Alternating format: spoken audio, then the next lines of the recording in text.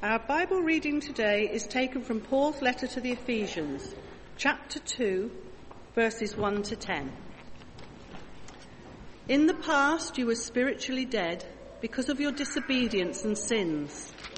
At that time you followed the world's evil way.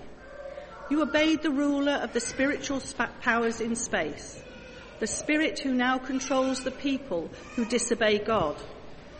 Actually, all of us were like them and lived according to our natural desires, doing whatever suited the wishes of our own bodies and minds. In our natural condition, we, like everyone else, were destined to suffer God's anger.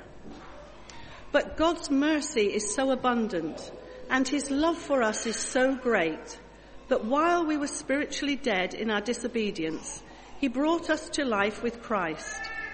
It is by God's grace that you have been saved.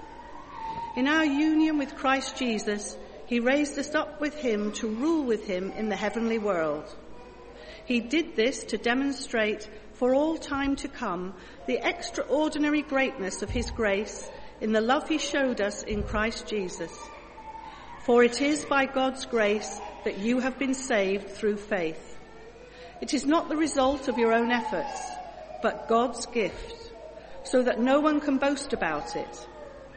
God has made us what we are, and in our union with Christ Jesus, he has created us for a life of good deeds, which he has already prepared for us to do. This is the word of the Lord. Thanks be to God.